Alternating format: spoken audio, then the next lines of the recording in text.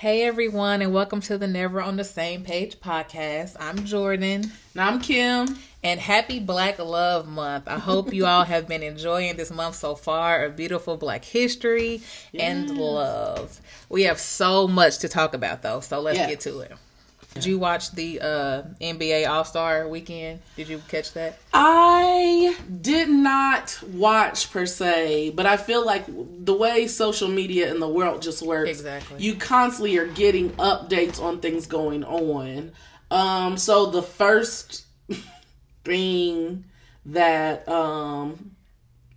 I saw I think it was the first thing, was the Chaka Khan fiasco. Yeah, let's talk about that. Yeah, like I saw it several times, like just her picture or like that she was up singing the national anthem, and I'm not really on the anthem real strong anyway. Right. So I was just like, I didn't even pay any attention at first. And then it was like coming up that she did a bad job, and I'm like, not Chaka. Because no, she wouldn't, right? Right. So I finally, after so much talk, and then when people start, literally, I don't want to say blaspheming, but they were disrespect. They didn't put respect on her name when they start saying that she sounded worse than Fergie. So I was like, let me just go ahead and listen, because Fergie was a hot mess. Flaming. So yeah, so I checked it out. And after I checked it out, I will say, I did not think she sounded great. But I do not think she was as bad as Fergie. Like I assumed she was not going to be as bad as Fergie, and she was not. But then there were people like, oh, she just needed a church band behind it. Oh, she just made it churchy. No.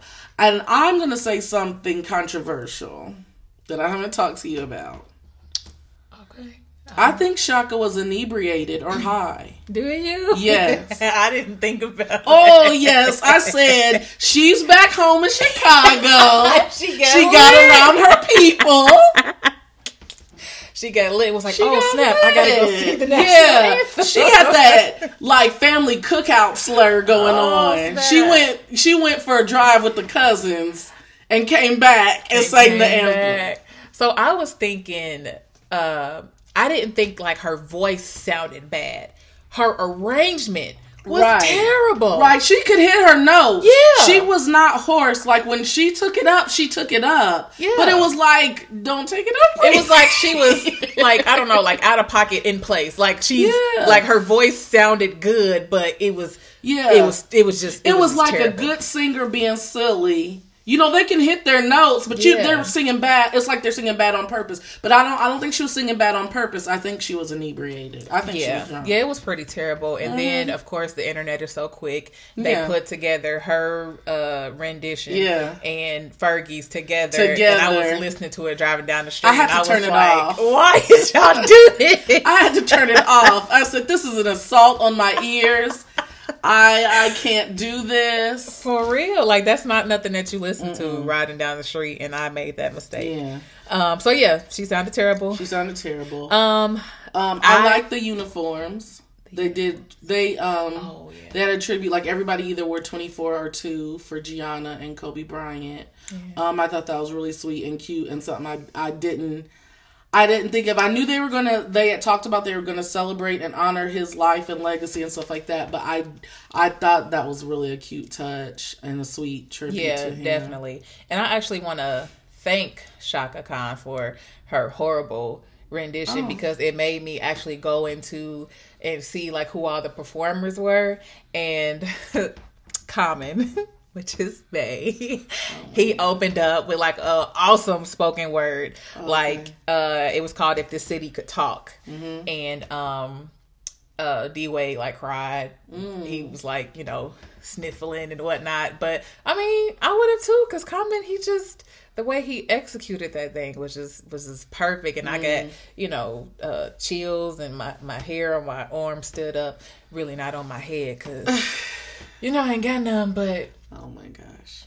Yeah, I was really touched by it. See, I didn't watch all of that. I didn't see the whole big tribute. I watched Jennifer Hudson's portion. I did too. I had thoughts and feelings. Well, see, okay, so if you guys are coming to listen to like who won the game, we don't have that for you. I do. Or do you? LeBron's team won. Okay. Only by 2 points. Okay. You know, and everyone said like it was a really fun game to play. You know, sometimes players, and I've watched in past years where they played dirty or when people were really competitive with each other, they really want to get one up on each other. This was like all about love and just coming together and playing. Yeah, definitely. Because they said like LeBron wasn't even like heavy on trying to win. He was just like playing and having fun, and they just happened to win, which I thought was a really good like lighthearted and celebration of love among the teams and, you know, everybody like that. And also with that, and when you talked about D-Wade crying, I wonder if it was after, did you see the hug between him and Allen Iverson? I saw that clip going around too. Yeah. And first, I will say personally, I am not a big fan of catching these intimate moments. Yeah. And like, even when they're positive, that's something that was something sensitive between the two of them. Mm-hmm. They lost somebody that meant a lot. And I saw, you know, Iverson had on the jersey and the hat and everything. And you knew, like, him and Kobe came in the league together. Yeah. And, you know, even though they never played on the same team, they're in a special league of their own. The year they came in, and also the NBA, it's like their own fraternity. So people that are rivals on the court are not always rivals in life, and they had not been rivals in life. And so they, you know, there was this love and this intimate moment, intimate hug, which was really sweet and went, you know, all over. Everybody was posting it, and like I said, I kind of cringed because it felt that private. It felt. Yeah. And I mean, I know they did the hug in public, but still, they weren't doing it for a camera. But it was very sweet and it was very heartfelt. It showed the love that they had for Kobe, and you know, and just that transparency of vulnerability that people just love. You know, like you talked last time about how much you love to see that with men, and they mourned and they grieved together, and it was really sweet to watch. Yeah. They're gonna be that way for a while. And that made me think of like even what you said, they were playing the game for fun, but I'm just like, okay, so when are they probably gonna get back into, you know, the nitty gritty of playing ball, or is this like a tone that's now set, you know, forever? Like, you know, basketball definitely is not gonna be the same, you know, for them. Yeah, definitely. And then they did announce like the what is it, the MVP from now on is going to be like the Kobe Bryant Award or something like that. Like it's going to have his name in it. Yeah, I did not look at any other thing but like Jennifer Hudson, Common, and Shaka Khan. Yeah, we need to round back out to Sis. Yeah, I'm just going to say that even with her, it was effortless. Like her, you know, she wasn't pitchy. Just same thing with Shaka Khan. Like she was really, you know, she sounded really great. The only thing I didn't understand was the song. I don't know if it's called For All We Know.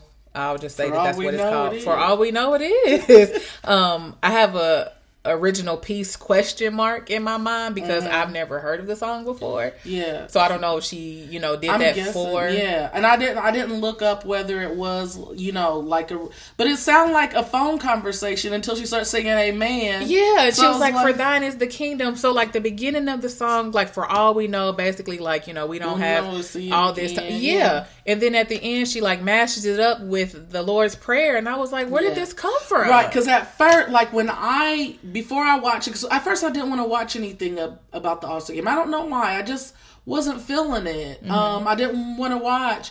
But the clip kept coming up of like her Amen part. And I thought she did a remake of Total Praise. And I was like, I can't quite catch this song. I was like, is it Total Praise? Is it an original? Is it something else? And I was like, I thought maybe her arrangement was confusing me and I couldn't figure out the song. And then so I went and I listened to the whole thing and I was like, oh, because I don't know this song. This is new. But did you notice like at the very beginning she started and she stopped and she started again? She did. Because at first, like, so I was listening to it with my phone facing down. So it was on YouTube. And I had my phone facing down and she hit that first note and I went, ooh, because I'm like, people been saying? She tore up. She sung so great, but she came back. She was like, she did. Erase that, bring it back, and she did hit that it. Demi Lovato. Yeah, move. but when she came back, it was flawless and effortless, and she had the power, the range, beautiful gowns, like Aretha would say. But I wish it was a song that we could relate to, that meant something to us. Yeah, I was like, where are we going with this? Right. When she did that, I was like, what is it? This got to be original because I've never heard this. Because like I said, at first it sounded like she was talking to a friend, and then when she went into the prayer, I'm like, oh, she's talking to God about seeing Kobe again? Because, I just didn't know. And I would have loved to been able to connect really deep with the song. Because the power was there, the emotion was there, but I was like, what are we singing about? Yeah, definitely. I was thrown off. But that's all that I had for the... Yeah, me too. I didn't. And I think we probably should go to be a little bit better about watching the full length of these shows. So I'll leave that to you. But I'll go to sleep. That is true. So, but even though, like, it's funny because, like you said, social media gives you, like, pretty much the gist, so you really don't have to. Yeah, and that's what I haven't checked recently. Well, I'm saying I haven't checked for the All-Star game, but this was like the lowest rated Grammy Awards, lowest rated. I think it was one of the lowest rated Super Bowls. Like, people are not in it for these long drawn out hoopla that doesn't mean anything and doesn't resonate. Like, I was thinking about that with like the Grammys and the Oscars. It's really like a staff meeting that we're watching, and they're in dresses. You know what I mean? Like, they're in fancy clothes. Yeah, like this is that. Because like a lot of times, especially with the Grammys and the Oscars, things will win that were not blockbuster hits, that were some little indie independent that we didn't watch in theater. So it's like we can't even celebrate with the winner. I'm like, what is that? Mm-hmm. I remember, oh my gosh, this was set like years ago. But I was rooting for somebody with the Grammys, and Steely Dan won. I'll never forget. Never had heard of them before then. And I was like, Steely Dan? Like, I'm looking them up, like, who are these people? But, like, the big blockbuster who, and it's music, so it's not blockbuster. But I'm saying, like, the big top-rated song, the bop we were listening to all year, didn't even win the Grammy. And so, people have lost that excitement, like pins and needles. Who's gonna win? Who's gonna open the envelope? It's like, oh, I'll Google it tomorrow. Yeah, it's definitely like, and again, I can't stress it enough. It's that social media that comes into play. But as these things go, and the internet year by year, it's less exciting because, of course, now people. Even with like the DVR, I'll watch it later, or I'll catch the highlights later. So. Yeah, it's just really not. And the fact that millennials don't have cable. We Netflix, Netflix and Hulu, baby. Yeah, Netflix, Hulu, Prime. I love it. Shout out to Netflix and Hulu, because even with Hulu, like, you can watch stuff after the next. And that's my thing. Like, I hate commercials. Yeah, I don't. I rather watch it the next day when I can fast forward, pause. Because I go to sleep a lot, so. That helps me to go back. You didn't have to. Wow. a lot. So, but yeah, so Valentine's Day. What did you do? I was at home chilling with my mom and with baby Anthony. Okay. And I had him lovely gifts, and he was super excited. I got him an Iron Man, and Mom got him Ryan's airplane. And it was fun. I almost got us the Pizza Hut special, the heart-shaped pizza. I thought that'd be so much fun. Mom was like, don't waste that money on that. That would have been wasteful. Yeah. Money is never wasted on food, especially when it's pizza. But yeah, so we just had a cool night in. It was our weekend with him, and so that was great. I love every time I get to see him and spend time with him. But like the day before Valentine's Day, my mom had come to my job, and she said something to me and was like, oh, can you meet me outside or whatever? And so I walked out the building or whatever, and I thought she needed something, and she had me flowers waiting. And she had me flowers and candy, and I was mad because I ate my candy on Thursday, and I couldn't even wait till Friday. But it was so good. She had me chocolate, cute. and it was so sweet because my mom, she hates flowers. She it always makes her think of funerals and death, but she knows that I love flowers, so she got it for me because she knows like that's something that's special to me. And so it was really sweet. So I love celebrating love, and Valentine's Day is one of my favorite holidays, and it's never been about that it has to be about a romantic relationship for me. Right.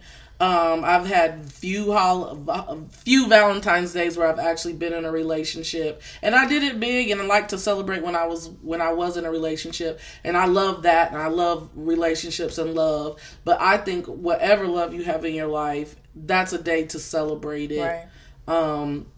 So it was fun for me. What did you do? So I took the kids, me and my kids, and two of my coworkers, two of my good friends.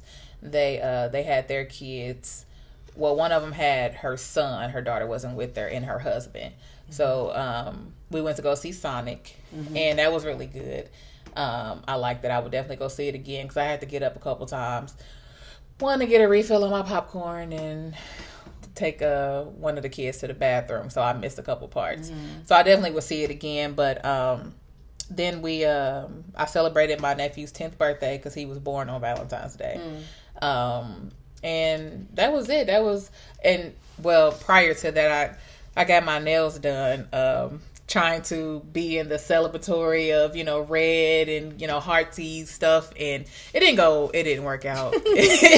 That's another podcast in itself of the experience that I had, or we had at the nail shop. But I was just trying to, cause I normally don't get into the holidays, and I just be like, bah humbug, I'm ready to get it all over with. So I just kind of felt like if I got my nails done and just acknowledge, just celebrate it, even though I don't have a significant other, I would just like, I'll do something with my kids. So and so I like with Valentine's Day, I think it's something that it's special. Like, I hate when pessimists are like, oh, it's created by the greeting card company and things like that. Because, like, what I think about is we are in a capitalistic society. We are in a consumer-based society. So it's like, whatever the holiday, whatever thing we're celebrating, society's going to try to profit off of that. They're going to sell us some merch off of whatever we're doing. So I don't think even the idea of people profiting off of Valentine's Day is like a big enough reason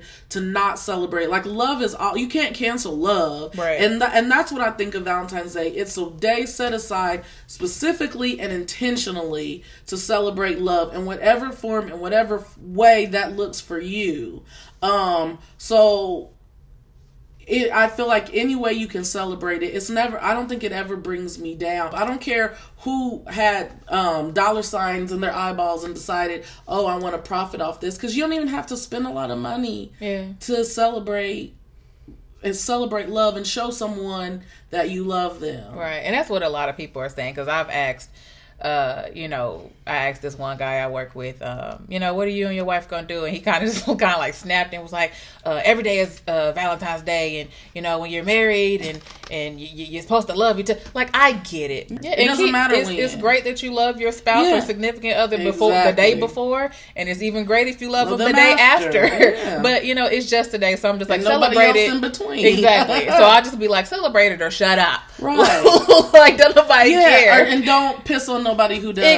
Exactly. So, and again, I just celebrated mine with my children. So we just did, because I know, like, one year I got them these mugs that say, hello beautiful, hello handsome. Then I got them like a little bear and some candy. So I just wanted them to have like a positive, connotation of being loved and celebrated. So it's just whatever you want it to be, however you want, you want to do it. It's not a biggie. Yeah.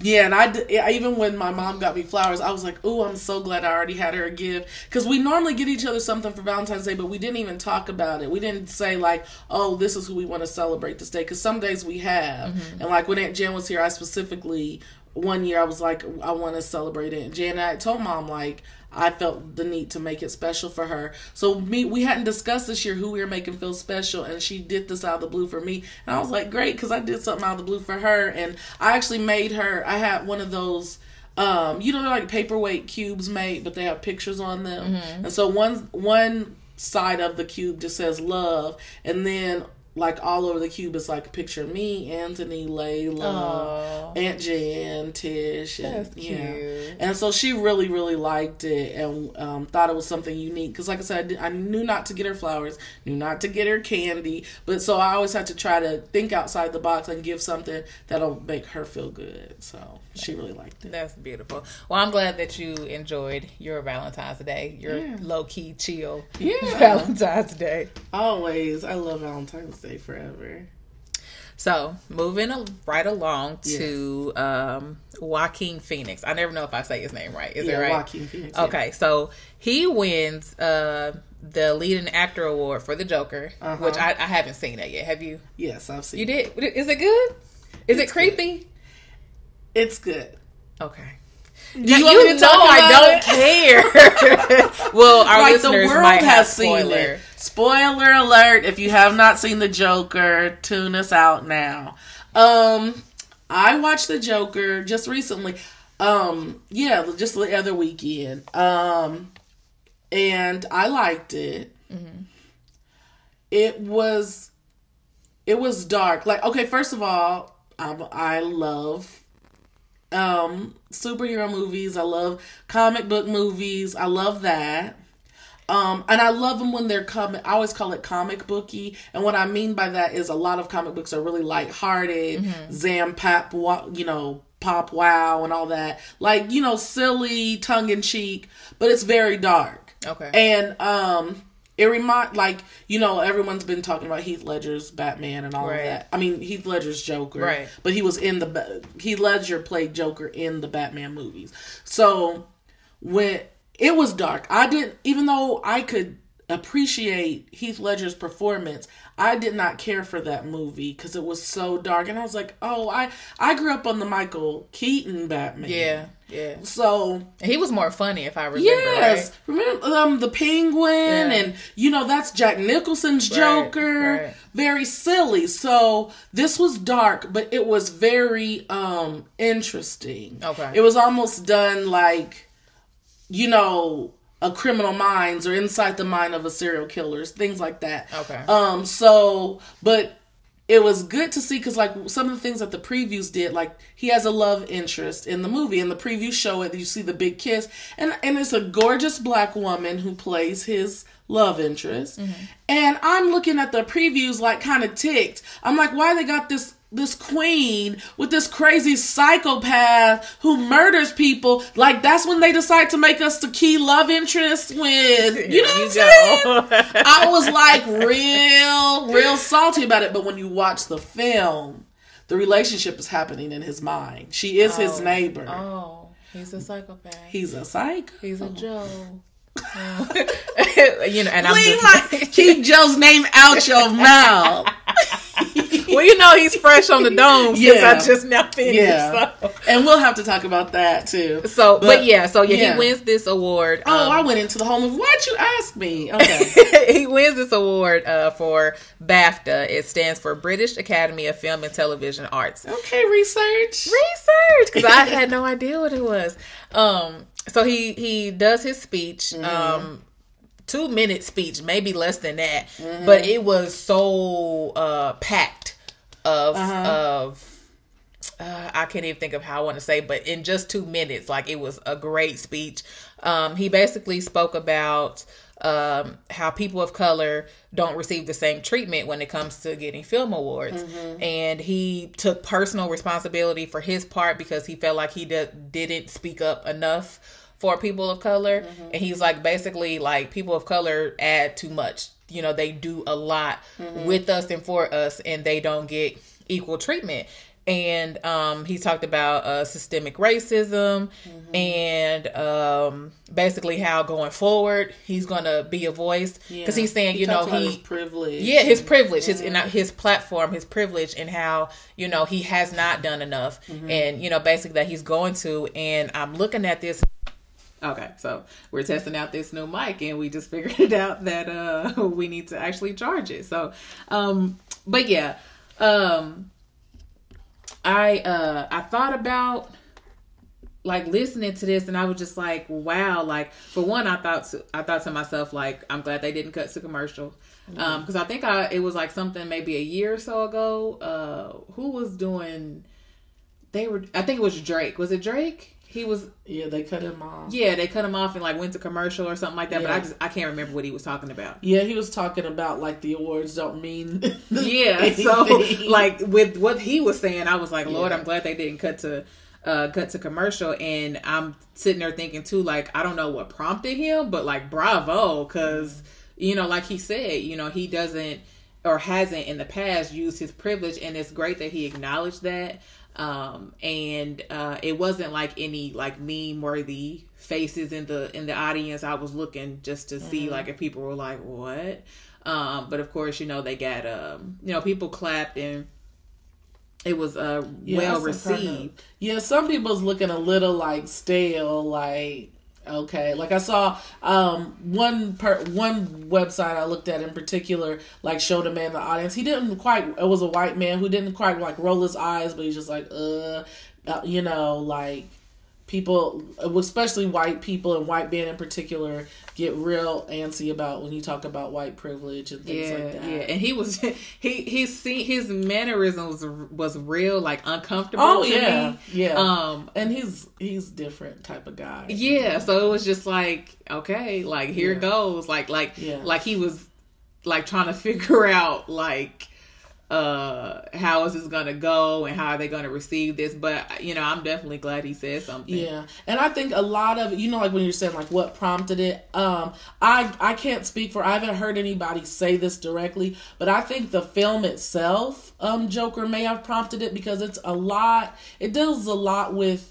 marginalized groups, about being poor, about having services cut off, about dealing with mental illness and not being able to get the help you need, and people not hearing you and things like that. Because I watched a review before I saw Joker, and it really made me want to see it, because previously I didn't want to see it, because if you guys remember, and I'm sure you saw too, like when it came out in theaters, people were like, theaters had warnings on it, like, please, be careful, don't bring young kids, like, even though this is a comic book movie, it's not for young kids, and they were worried about it exciting violence or things like that. And when I saw it, I understood why, but there was a black guy I listened to, and he said he liked the film, but he said what was kind of irritating was they tried to, how did I put this? I've said it before, and I should have wrote it down.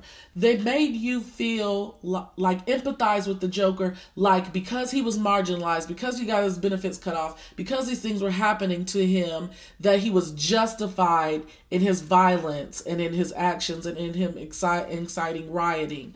But the black man was saying, like, this stuff happens to us all day long. But it was like, because a white man who's supposed to be the voice of privilege, who's supposed to be the picture of having everything together, who doesn't hear a white man when he talks? It's like, of course he's mad. Of course he's ready to kill, because we don't listen to him. Yeah. And so that part of the movie irritated this black guy who's saying, like, we got to deal with that day in and day out, and they don't expect us to go on a killing rampage. And some of us are born into that, and that's what they use and die in it. That's when people die, when black people die, that's what they use to stand on as to why they were the way they were, or why they were killed. But they use that in a very negative manner. I remember I wrote a poem one time, and it's just like the newscasters make the victim out to be a horrible person, while the killer gets to go free and be on, paid leave and, all of that stuff. So that's a rabbit hole. Yeah, definitely. So, but I think a lot of that was brought to his attention even by filming this. of the fact that, you know, we're supposed to empathize with this white man because his benefits get cut off, but it happens, you know, to minorities and poor and marginalized every day. Yeah. So I think that made him think about it and have a conscience about it that he hadn't had before. But also, I don't know if you know this, but like Joaquin Phoenix, he's been blackballed like in Hollywood before. Like he in his Oscar speech, he talked more about that side of it, that he was given a second chance, and that's a privilege in itself, and a privilege that a lot of white actors and white people in general have, where they can show out, they can be disruptive on a film, they can have drugs and a sketchy past and come back and be triumphant and be on the Oscar stage. So, you know what I'm saying? Yeah. Like, they get that. And so in his second speech, when he did win the Oscar for The Joker as well, he talked about that he gets a second chance.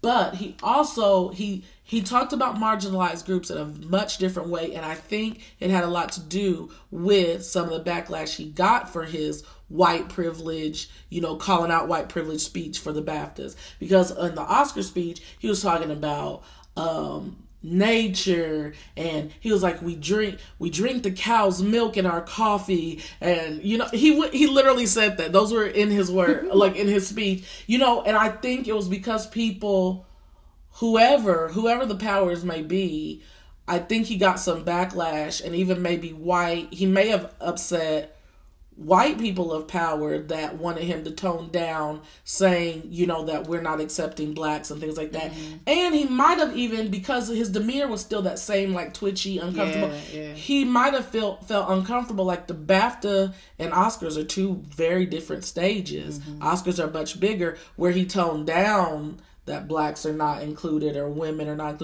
included. But he said, like, he really tried to smooth it over. I feel like his Oscar speech was more PC, but still taking a stand politically. But I feel like there were motivations behind it, and I would like to know more about it. Yeah. Because it seemed like he watered it down on purpose for the Oscars. So that was interesting to me. Yeah. But yeah, I didn't mean to go in on that so much. But it also brought up and put in my mind about being an ally and what that means. Right. You know, so he got a lot of love from marginalized groups. Like I said, I don't know how whites took it, or, you know, a lot of the majority. His phone was going off. Yeah, but he got a lot of love from from the marginalized communities, and it made me think, and I've heard it said many times about being careful in celebrating allies, because allies are allies, and they don't have to be, and that's why we're grateful for them. But at the same time, because they come from a place of privilege, like giving them so much pat on the back for literally just, you know, sticking their neck out when they're not going to be hurt for it, it's not as powerful as people in marginalized groups that stick their neck out when they have their life on the line, literally. Mm-hmm. So, you know, I've heard many people and advocates talk about, don't over celebrate allies, but even though that they're important. And so that's why even me, you know, like, I try to be an ally in ways that I can, and like we've discussed it here on the podcast, and how I try to always speak up, even from the Christian perspective of protecting and defending people that the church has come down on. Like, I feel like in my place in the church, of where I'm accepted as a, you know, heterosexual black woman in a black church, I'm accepted, but I use my privilege to speak about how we demean and disrespect and talk badly about gays, but I don't expect to get a gold star for that. Right. You know what I mean? I feel like it's my duty to stand up and to show love, because that's what God is, you know. And so that's all I mean by that is, yeah, it was great that he said it, and that's really cool, but he got his flowers. Them awards are his flowers. Continue to be an ally, but there's people that are putting their lives on the line, standing up for their own communities, that need recognition as well. So it's a fine line, and I'm not coming down on him at all. Like I said, I was really impressed that he did stand up and say something, because he could have easily just said, thank you, love you, peace out, and been done. But he used these big platforms to speak about some really important things. So, and so, like, going into that ally conversation, D Wade, who is literally being an ally for his child, and he's receiving a lot of backlash within the Black community and outside of it. But I think for us, we've paid attention to what the Black community is saying because that's what we're a part of. Right. So he made the announcement on the Ellen Show that his son was formerly known as Zion, he has come to terms with and accepted, and his family has now accepted that he will no longer be he. His pronouns are she and her name is Zaya. And that a part of what D Wade has been doing is research and learning how to love and accept and move forward, knowing now that his 12-year-old daughter is trans. So he's reached out to a lot of different communities, he said. He reached out even to the actors on Pose, which is a show that I love, and it's such an eye-opening show for me as well. I got to look at it. But I did see from someone who it's powerful. Is a homosexual male say that that's the most accurate depiction of their lifestyle. Powerful. It's so powerful, and that very first episode is one that will resonate with me and has resonated with me for a long time, because I definitely thought Pose was going to be about, and we're not going to stay on Pose, but I definitely thought Pose was just like another RuPaul's Drag Race. Actually, I thought it was just going to be a TV show version of RuPaul's Drag Race. So it was going to be silly, funny, just dressing up and drag life and all that, but it's so much deeper, and it goes into a lot of the rich backstory of where these people inside the LGBT plus family, what they go through from coming to terms and accepting whether they are trans or gay or bisexual or whatever lifestyle they are, coming to terms with it themselves and how their family reacts. And the very first episode was literally like one of my worst fears played out. And that is someone saying they're gay to Christian parents and then being kicked out on the streets and beaten. His parents fought him. Like, I had such a guttural reaction. Like, I cried so hard. And when I say it's my worst fears, like, I never want to know that happened to my loved one. And in the name of God, no less. You know what I mean? Like, they're doing their Christian duty, punching their son in the face. Really? Are you kidding me? So, I thought it was great. I was really shocked, like all the different ways he said he had researched this community, but he's really trying to come to terms with the fact of having a trans child and what that means for Zaya going forward. And D Wade is partnering with Zaya and with a community to protect Zaya and other kids like Zaya that are in school and just protect them from bullying. This isn't a campaign to turn your child into anything. It's protecting kids that feel like Zaya. And he said that Zaya said that she has known this probably since she was 3 years old. Mm-hmm. So, and we don't know the backstory of what all it took for even D Wade and Gabrielle and all their other family to come to terms and accept this. But they're at the point now where they're past what can we do to prevent or change what she's thinking. Right. It's moving forward. This is who she is. If we are going to love her and not snuff out her vision of who she is, we have to come to terms with it. I saw a post. It just said, like, how can D Wade tell Zaya how to be a woman when he hasn't taught her how to be a man or something like that? And I'm like, D Wade didn't say, hey, Zion, you're Zaya and you're really a girl. And no, Zaya came to him with these thoughts, these feelings that she's been mulling over and confused and, whatever all she got to say, hey, these are my pronouns. This is the name I want to go by. And I commend D Wade for being brave enough and having the foresight to protect his child more than he's protecting his own reputation and protecting his image as this star athlete and this black man on this big stage. He's saying, my children come first. And I think that is commendable. I think that it is great that not only is he allowing Zaya to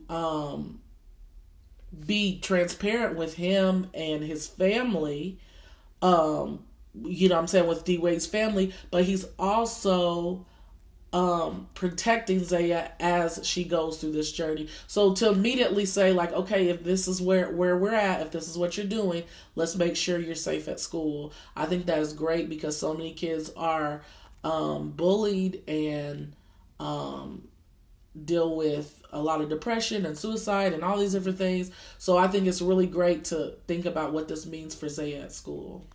And my thing going in, because this is also a topic that is a rabbit hole.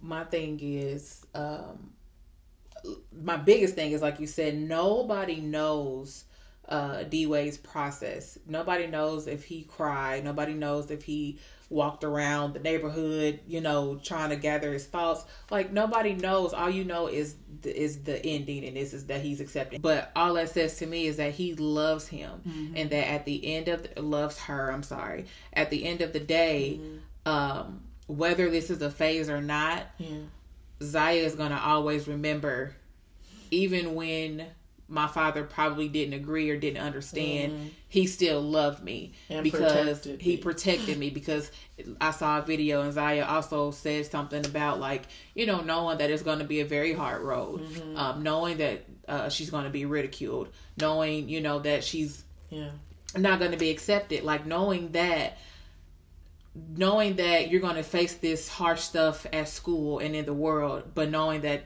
when you get home, you have a safe place. Like I saw the letter, the open letter that her brother wrote to her, and I thought that was sweet. So really she sweet. Knows that she has allies. She knows that she has people that love her, and it's so annoying that it's, again, Christians that are bashing him, and I always liken it to, and it's just surface level. Us as God's children, we do things and put on facades and things that God does not like, that he does not agree with, that he didn't create us for. But at the end of the day, he loves us for them, and he's still open arms ready to receive us. So it's just like, if you ask me, Dwayne Wade is exemplifying what God's love is to us, to his son, whereas these Christians are bashing him, and they're not even doing any of this in love. Like, none of this is in love.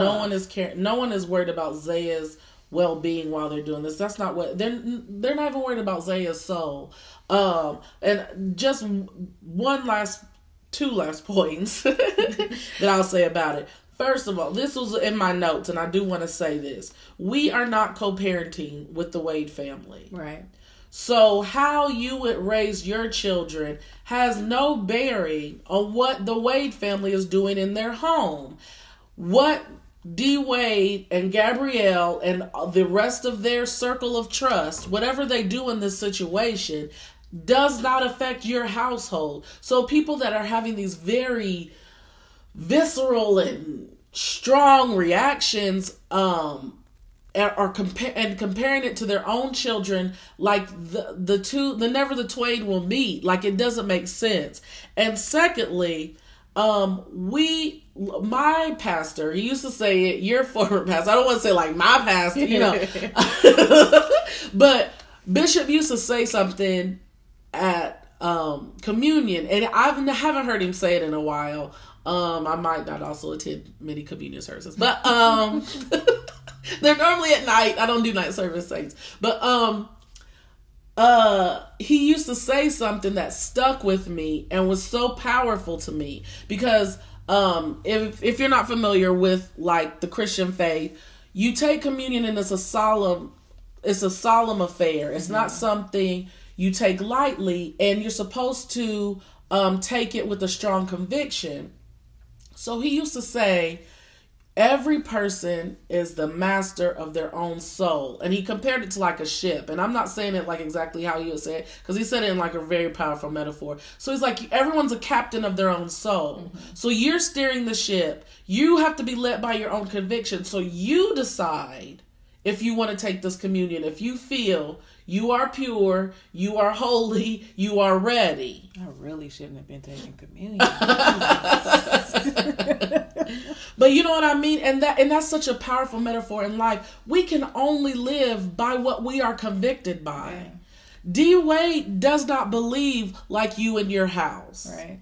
He is not convicted by the same things you're convicted by. So if his dilemma is just social norms, and that's the only qualm that he had with trans life, he has to look at himself and say, do I care what society thinks more than I care about what my child thinks and what they're telling me?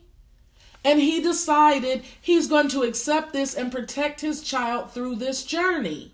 Yeah. And at the same time, even if he was convicted like we are, even if he was, living to the code that you set for yourself, that you decided on your own terms to do, how dare you put that on someone else? You came to God when you wanted to come to God. You came to God when you wanted to come, and then you changed as you saw fit, when you saw fit. I've been at the church that I go to since 2002. December of 2002 was when I officially joined. To this day, I've lived in several locations all over the city of Indianapolis. My pastor has never stepped foot in any one of my homes.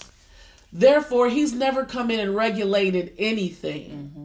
I listen and I assess and I lean to my convictions. Mm-hmm. And that's all we can do as people. So all these people projecting what they think D. Wade should do is crazy to me. He is led by his own conviction. And like I said, circling back around, even when you are convicted, your first ministry is your family. Always. If you can love every sinner that walks through the door of your establishment, or wherever you call mosque, center, church, wherever you call your sacred place of worship, but you can turn your back on your child because they made a decision that you don't like or that you don't agree with, or they decided to live to a code that you don't accept. How dare you? Like, God mirrored the church after family. That's why we say brother and sister. Mm-hmm. God is our father and we are a family. So he set the tone for the church, how you should be governing your house. And you're telling this man to beat his child, hate his child, abandon his child. Like you showed me, Jordan, you showed me a post, or read to me a post saying like, yeah, my child can be whatever they want at the foster home. Yeah. And I don't think that's funny. Not at all. Because like the post that I see and the disgust in which I see it in with people, talking about this situation, it's like God forbid any of your kids come mm-hmm. home and say any of this stuff. Mm-hmm. And your first response is to beat them, mm-hmm. send them away. I got to a phase, even with my children, they don't do anything extremely terrible. Mm-hmm. It's terrible to me, but just typical kid stuff. But I've learned, already that whooping them doesn't help. Mm-hmm. Like I could whoop my son and he'll cry, and then like 5 minutes later he's back doing something I told him not to do. I could whoop my daughter and she's just like, yeah, whatever. But if I take her tablet, then she's like crying a river like Justin Timberlake. Like, so it's like that doesn't bring it back in. Yes. Oh, sorry. So like whooping doesn't help. So imagine being whooped over something that you are confused about. Yeah. And the thing that strikes me is obviously there's an open line of communication. So it's like I don't think he's enabling him to do anything, because I feel like at any point that she does want to do something strange or whatever, she'll always go back and talk to her parents about it because they have that open line of communication. And that's the best thing to have as a parent. Yeah, and hey, you adults out there, if you're listening, trans journey and coming to terms with your pronouns is not a surgery. No one has talked about genitalia. To my knowledge, D Wade has not mentioned that. I haven't heard anything saying that Zaya has mentioned that. Stop equating gender and sexuality. No one is doing that. No one is saying that sexual acts are being performed or done or on the menu. Get out of this child's pants and bedroom. Stop that, grown-ups. Learn something. Google something.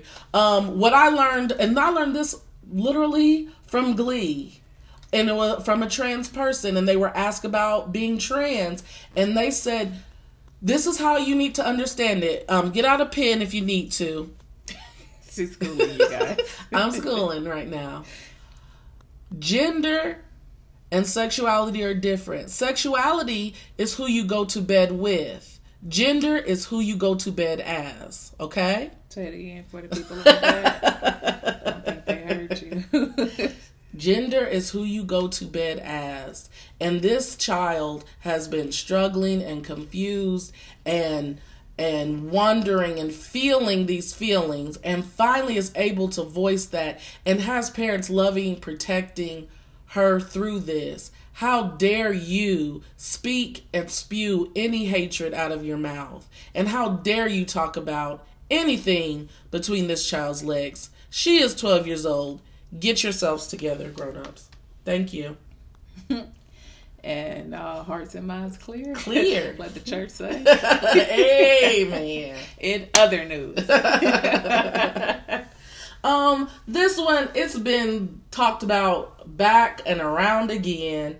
Both parties have now apologized, but I do want to go into just a little bit with Gayle King. We got to talk about it. Just a minute. I don't even want to give it that much time and energy, but I will say this. Her line of questioning was inappropriate for who she questioned. Lisa Leslie was there as a friend and loved one of Kobe Bryant. Mm-hmm. She was not his lawyer. She was not in the trial. She was not on the case. Therefore, the line of questioning and the tenacity in which she persisted with those questions was inappropriate. No, she should not have gotten death threats. No, Snoop Dogg should not have disrespected her and used the terminology and the terms that he did, and many other people did. Right. But of course, he's famous, and that got national attention. But she was wrong, and her playing the innocent act of, oh, they cut it together. Those words still came out of your mouth. Yeah, you still asked those questions of a loved one and a friend. So Lisa Leslie should not have had to speak about. It's not even about the case or what have. She should not have been the one that have to speak about that. She's there representing someone who loved Kobe. How could she talk and demean his character and then go kiss Vanessa and the kids and say, I love you, I'm praying for you, sis? Exactly. No, you couldn't sis me not a day in your life. Exactly. So it was wrong for Gayle to push for that. Yeah. But on the other hand, I will say this. No, she shouldn't have gotten death threats. But celebrities get death threats for way less, and we don't cape for them. I saw on social media that Ghost's son on a fictional television show. Yes. The man that plays Ghost's son is getting real live death threats. And he reached out to social media and people are laughing. Oh, wow, that's crazy. But then for Gayle, I'm supposed to fall on the floor because she got one. So what I'm saying is celebrities get those all the time. And a lot of them, thank God, are idle. But it still is inappropriate and it's wrong. But I feel way worse that Ghost, that a child, I mean, he's not a child, but a man, an actor on a television show gets death threats for playing a character. Like, I feel like that's way more egregious. I mean, you don't watch Power. Tyreek is very, very, whew, that child.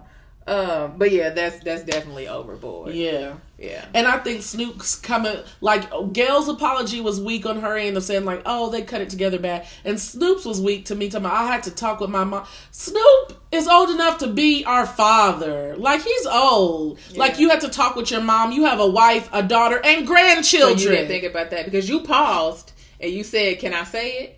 And then you went on to say it. So when I thought that was very super immature, insincere, because I was like, "It's Snoop. No, right. You don't care for real." Right. I had to talk to my mom. I was like, "Insert eye roll." Like, right. Whatever. He didn't care. I mean, I definitely thought it was a bit much on his end for that. Mm-hmm. But yeah, and of course, shout out to Lisa Leslie for I was gonna say, who are you shouting out? For her answer. It was a really dope response. Yeah, and dignified, she's a very good friend even in that. Classy, yeah. Yeah, we all need a friend like Lisa Leslie. Yeah.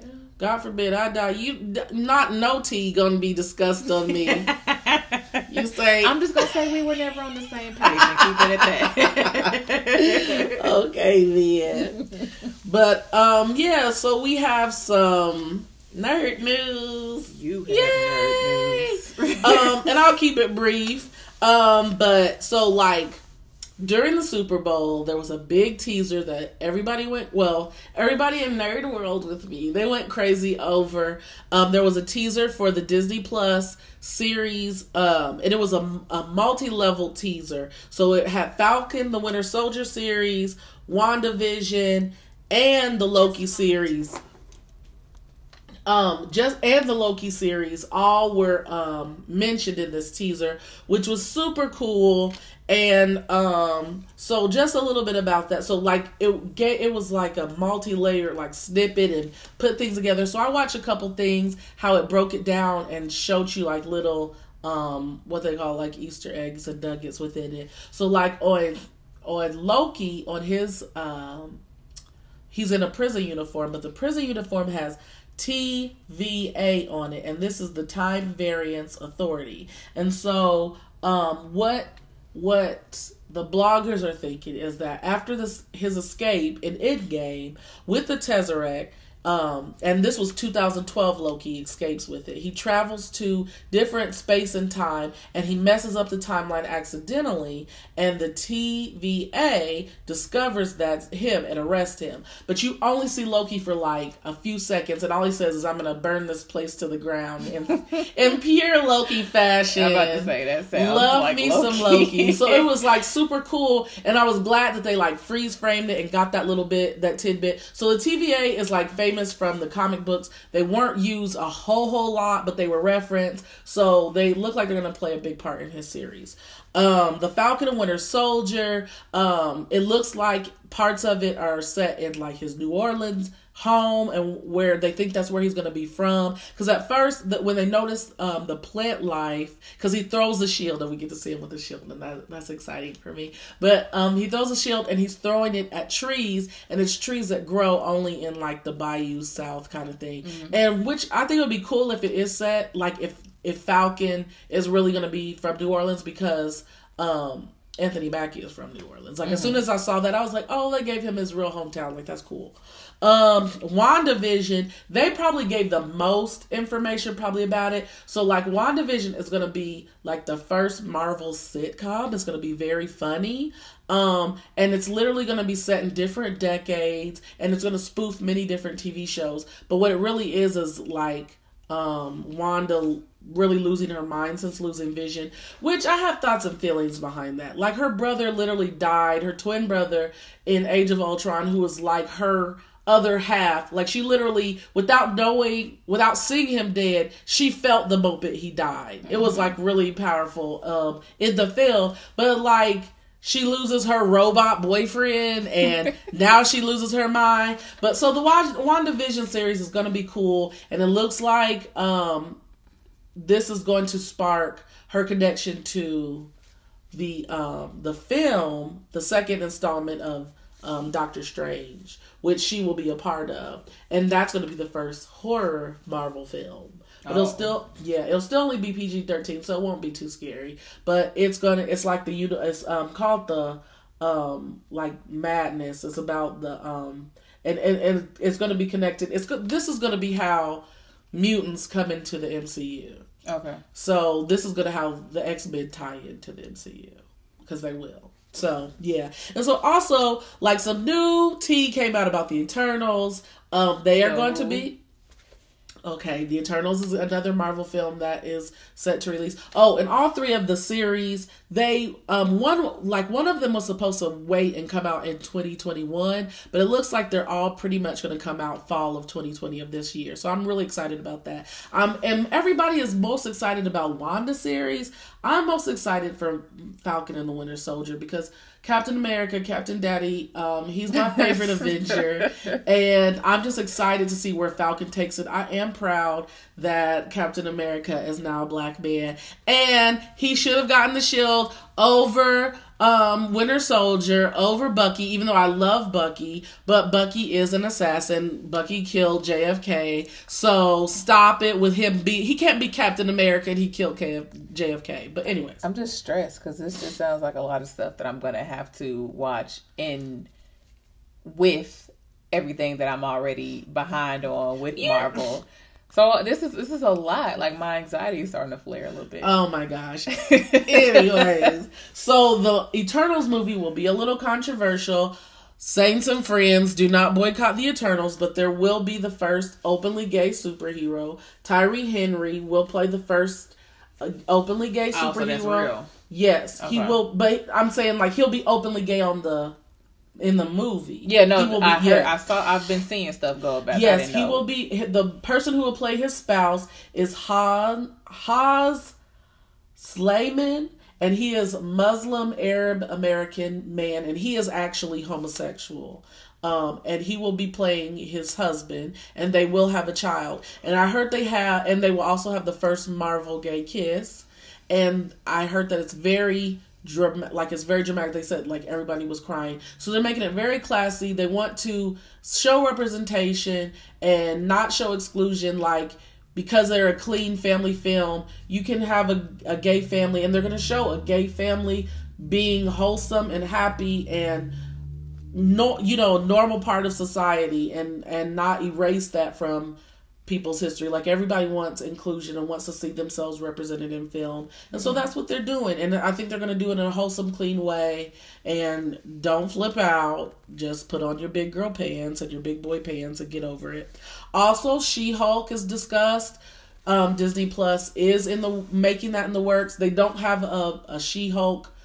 They're casting it now. Anybody from 25 to 36. So we know they want to use her in both the series, and she will also be in the movies, because if you look at the casting call and what they want to do with the character, she will be an Avenger eventually. But they are going to stick to the comic books. She will be related to Hulk in some way. She's his cousin in the comic books, and she gets a blood transfusion, and that's how she turns into the Hulk, because she has she has like DNA anyway, because she's related to him. So then she becomes the She-Hulk. Because we watched the Hulk film. I showed you that Hulk film. Yeah. But I don't know if you remember, like, his blood is supposed to be toxic. It messes up everybody else. Yeah. So because she's a relative, it's going to work for her. But we don't know yet if they're going to have her cousin or something else. You say we don't know, like you're sitting behind the scenes right now. Oh, you're so like, shady. You are ridiculous. I'm just saying. We don't know. I will say they haven't put out the information if they're going to keep it the same as the comic books, like she'll be a cousin, but she will be a relative. And she will also be a lawyer like she is in the comics. So I'm really excited to see She-Hulk and all of those. And the last nerd news I have is that Valentine's Day, we got a teaser for Stranger Things 4, and I'm so excited. Wait, 4? Yes, season 4. Jesus, I thought it was... Okay. We've left you behind. You're right. So anyways, and literally like the little caption was like, from Russia with love or whatever, because at the end of Stranger Things 3, spoiler alert, end of Stranger Things 3, they're in Russia and they have an American, and everyone who watched it thought it was Hopper that they had, but you don't see who it was. In this little teaser that they released on Valentine's Day, you see Hopper like working on a chain gang, and he's alive, he's well, so Stranger Things 4 has got to be about getting Hopper home and safe. So we're really excited to see it. We definitely knew he was alive. Like anybody who's a fan of the show, you knew. And Noah kind of spilled the tea, like in an interview. And even Millie Bobby Brown, who plays Elle, his adopted daughter, like she kind of did too. Because she said in an interview one time, she was like, "Oh, when Elle thought Hopper was dead," and it was like, that's some tea. But yes, he's definitely alive. Shaved head and all. He's shaved in this one. And like normally he has a beard and long, like kind of shaggy hair. Like 80s style hair. So he's shaved on the chain gang. So it looks really cool. And we're excited about that. Yeah, so that's all I have for nerd news. But I do have a little, what I call news. And that is, at the time that we're recording this, yesterday was the Democratic debate. Elizabeth Warren definitely stole the show. I heard. She definitely secured my vote. I was still on the fence. I really liked Andrew Yang, who dropped out recently. I originally really liked Pete Buttigieg. Say that again? Pete Buttigieg. Okay. He is an Indiana mayor, and he's a millennial. And I thought, like, somebody young, he's from Indiana, he gets it, he's not going to leave us out. But he's had, like, a very sketchy past with the African American community that he was mayor over, and a lot of blacks that I respect and that I follow on Twitter and social media, I've read their stuff and they don't have good things about him, so I felt kind of in limbo. But the powerful messages that Elizabeth Warren delivered, and she called out former Mayor Bloomberg. She called him out real good. Like and they all painted him as really the Democratic version of Donald Trump. He is a billionaire chauvinist who has a history of, of destroying marginalized communities and stop and frisk, which is really like historically, like the nation knows what stop and frisk has done to black and brown kids. And she called him out. She spoke so eloquently, and she was so like, she was just fierce with it. Is that the one who had the NDAs with certain women? Oh, yeah. Okay. Definitely. They called him out big time. And I really respected her. And like I said, I felt in limbo, like who could I really be passionate about? Like I knew I'd vote for a Dem, but I didn't know who I'd be passionate about. But Elizabeth Warren, like you bagged that. So I'm really, interested to hear more from her, and I'm really going to take her candidacy seriously now. But yeah, so that's all my news. I'm going to keep it brief, because I definitely want to talk about, our closing, topic of the night, and that is Black History Month. Black History Month. I'm definitely not going to skip that topic. Exactly. And the question I posed to Jordan, and something I wanted us to think about, is you hear people talk and they'll say like, oh, we don't need a Black History Month. I hear black people saying it, and that's what really caught my attention, because white people have always said it. We don't have a White History Month. Well, that's because every month is White History Month. We always are acknowledging what the contributions of white Americans, but our history gets left out a lot. And I feel that, so I was really shocked when you hear black people say it, and they say it, and I've heard it for different reasons. Some say it like, oh, because I celebrate Black History Month all the time, but I feel like it can't be canceled. We can't say there's no need for it. Mm-hmm. It's American history, but unfortunately, it's not treated as such. And so, I feel like we have to uphold this tradition and continue to celebrate the achievement and the contributions of Black culture and what we've made in America. Mm-hmm. I feel like, and not just America, the world. I feel like, but one thing I talked even with Toddy, shouts out to Toddy who just called recently, but we talked earlier this week, and I told him, I said, I feel like we should have a national holiday within the month of Black History Month to celebrate and reverence, like something that, we know that day we're going to intentionally celebrate Black history. Mm-hmm. And I mean, I know people do events all throughout the month, but it wouldn't it be great to have a day that was like Black History Day, and that where we got off work, or where we knew like, oh, what are you doing for Black History Day? You know what I mean? We purposely set aside time to do that. I think that is even important, not just saying we have a month, because there's Hispanic American, but there's Women's Month. There's all these different months. So why take ours away? Why say, oh, I'm Black every month, so I'm not, like, don't get so deep. It's time to acknowledge our contributions, and I think that is very important. And because I feel like MLK Day, yes, it's Black history, it's American history. We have a day for that. That's in January. One day set aside in February where we say it's intentionally about Black history. I think that'd be important. But I'll let you. And I know you asked me, is Black History Month necessary? Yeah. And I simply put, Black History Month is necessary because we are necessary. Period. There's so many things that we've done, and during this month we always highlight MLK, Rosa Parks. Mm-hmm. God bless them, love them, but there are so many other people, present and past, that nobody highlights and nobody talks about. And I personally wanted to highlight someone that that means something whether we knew of her or not, because she was a poet. And so I figure, we both love poetry, that's our thing. I got a poet that I'm going to talk about. Do you? Yeah. Who you got? It's not a hidden figure like you're going to talk about. It's just a more common known. Oh, okay. So I figured, let's highlight somebody other than, somebody who we always hear about. We pretty much know, MLK and Rosa Parks, back and front, we could talk about them in our sleep. But there's other people, that need to be, there's so many other, people that could be highlighted. So I highlighted a poet. Her name is Lucille Clifton. She was born in 1936. She passed away in 2010.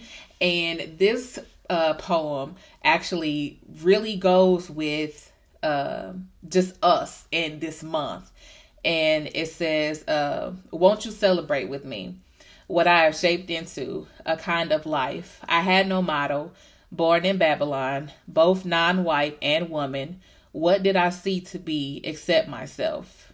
I made it up. Here on this bridge between starshine and clay, my one hand holding tight my other hand. Come celebrate with me that every day something has tried to kill me and has failed. And I feel like that speaks to us as a whole. Even though she's speaking of basically being a Black woman, but even as a whole, every day we're triumphant in, getting out of poverty, even just being able to be integrated, when we were once segregated, so it's just we are something to be celebrated because we're resilient. Mm-hmm. We have gone through so much. We continue to go through so much. Even if it's something, really small, we still figure out ways to overcome it and still keep rocking it out. Mothers, Black mothers, they we carry the weight of the world on our shoulder, not just even just Black mothers, but Black women. Uh-huh. And then we get up, we hit the ground running, even when we're tired.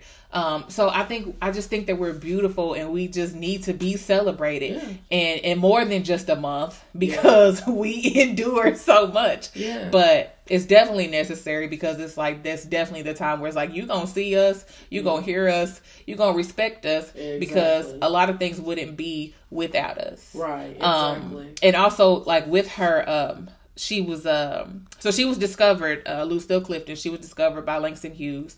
Her poetry speaks a lot. That's what I'm talking about. Are you? Yeah.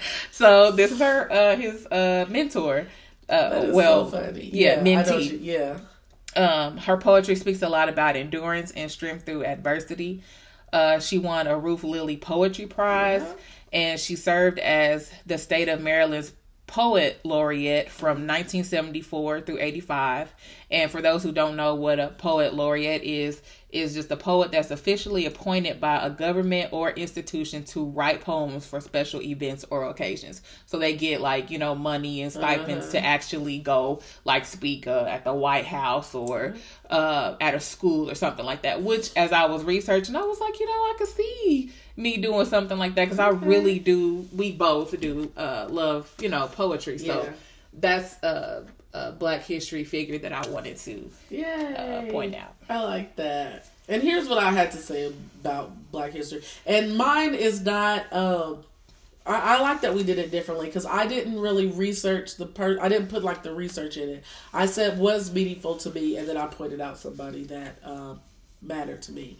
But I put that. White America has been at odds with Black people throughout our entire history, throughout this country, and to celebrate our achievements that were oftentimes a direct result of white adversity would force white America to face and admit their own guilt, so they erase it from our history books. They clean their beloved forefathers' hands and paint America's achievements from the perspective of the white lens as the heroes when they're so often been the villains. And maybe one day we'll have the whole truth and nothing but the truth in the history books, where it will feel silly to celebrate marginalized or minority groups singularly, because no one will be marginalized and everyone will be recognized and will be honest, and there'll be a free-flowing exchange of celebration and and celebrating achievement and recognition.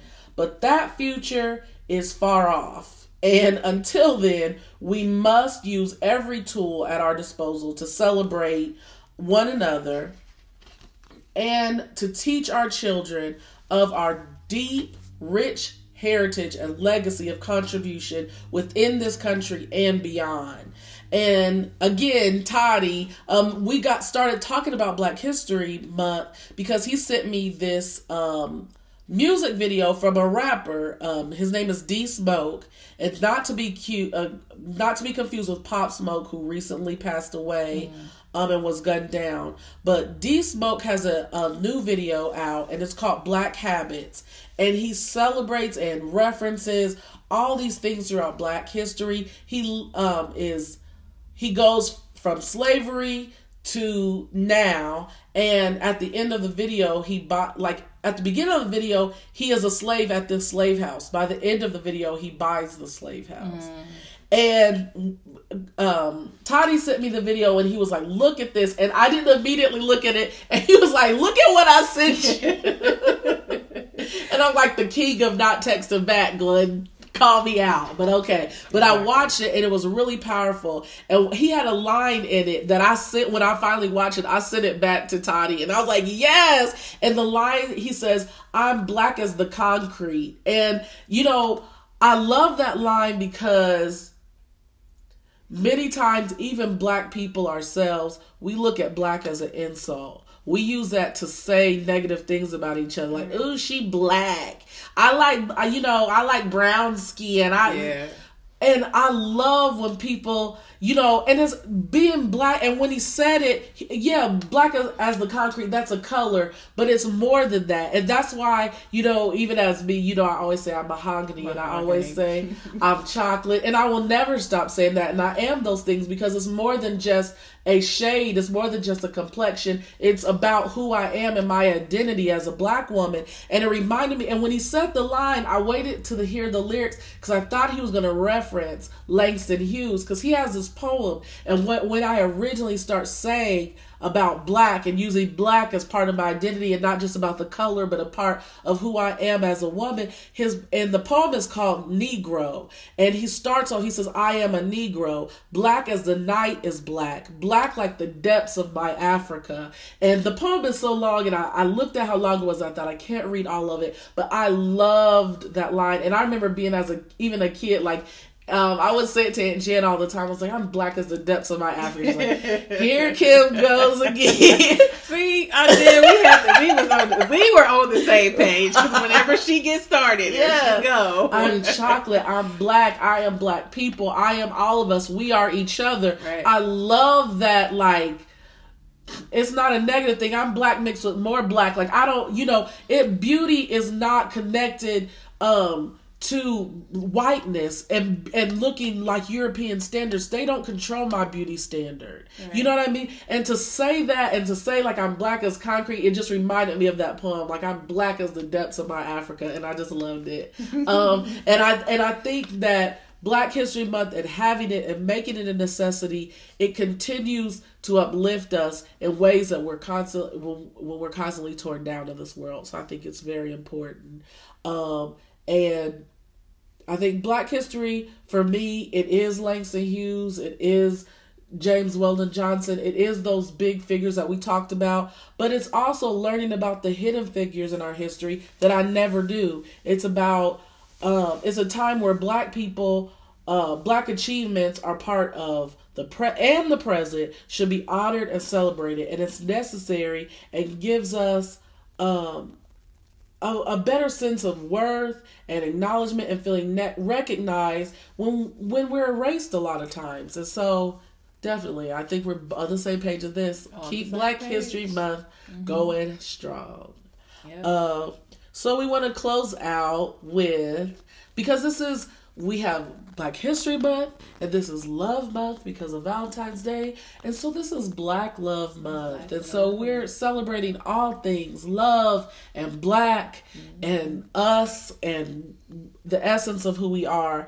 And one thing that I discussed with Jordan is that I hate, speaking of love, I hate how Jimmy Kimmel, he brings these celebrities on that he's so grateful that they're on, but then he has them read mean tweets about themselves. Yeah. And so I said, I want to do sweet tweets. Like, why aren't we talking about positive, uplifting things, and especially in Black Love Month? Right. We're gonna bring some sweetness.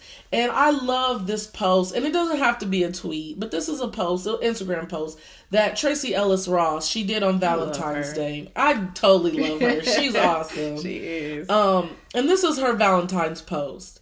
As a happily and gloriously longtime single woman who also has a deep desire to be in a romantic partnership with someone, Valentine's Day can be tricky. But I am reminded that although I do not have one special partner, my life is wonderfully full of so much special love.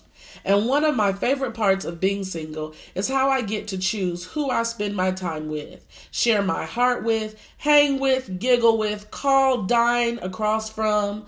I have cultivated a robust tribe around me. And today, on this designated day of love, I hope that all of you in my tribe and all of you remember how lovable we are. Happy Valentine's Day. # here's to best friends and lovers. And I love that. I do too. I definitely, that makes me feel better, because I won't even lie with you. Like, I be lonely. I just don't feel like I was created to be alone. And I mean, I guess we all aren't. But just me specifically, I'm like, I don't even want to be alone. Like, because you got some people who don't care to be. I love being single. Yeah, like some people don't care to be. And, I want somebody to share my life with. And of course my kids, but they're not going to keep me. First of all, they're going to grow up. They're going to get older, and they're not even going to fool with me no more. So to hear somebody that's so, established and, can have any person that she wants, for her to say that she's, single, but she does long for somebody, that doesn't make me feel so weird. Because, you got some people, stop, just enjoy your singleness. And I get it, but I want somebody. Yeah. Leave me alone. Yeah, but it also, to me, it's like, I'm sure you hear it all the time. Why are you single? Like, people judge like, oh, you should have somebody because you check off this list. You're pretty, you're this, you're that. And it's like, yes, I'm single and want somebody, and I'm in good company. Tracee Ellis Ross is also single, wants somebody, and still single, like of her own, you know, not of her own will. And I'm in that same boat. Yeah. So yeah, I didn't think about that. I wasn't going there with that. Not on the same page. Never on the same page. But I just thought it was just so loving and so encouraging what she has to say. And it's true. Like you don't have to be in a romantic partnership, just like we talked about earlier, to celebrate love. Right. There's so many different kinds of love that we do have in our lives. Like you said, like you have your children, and like we have with our friends, and that make our lives full. Like, even though she wants someone, her life is full. Her life is full. Yeah. So I really love that. That's my sweet tweet. Yeah. And we're definitely over time. We're over time. So thank you for listening. Enjoy the rest of this month. Enjoy each other. Love on each other. And tune into us next time. Bye.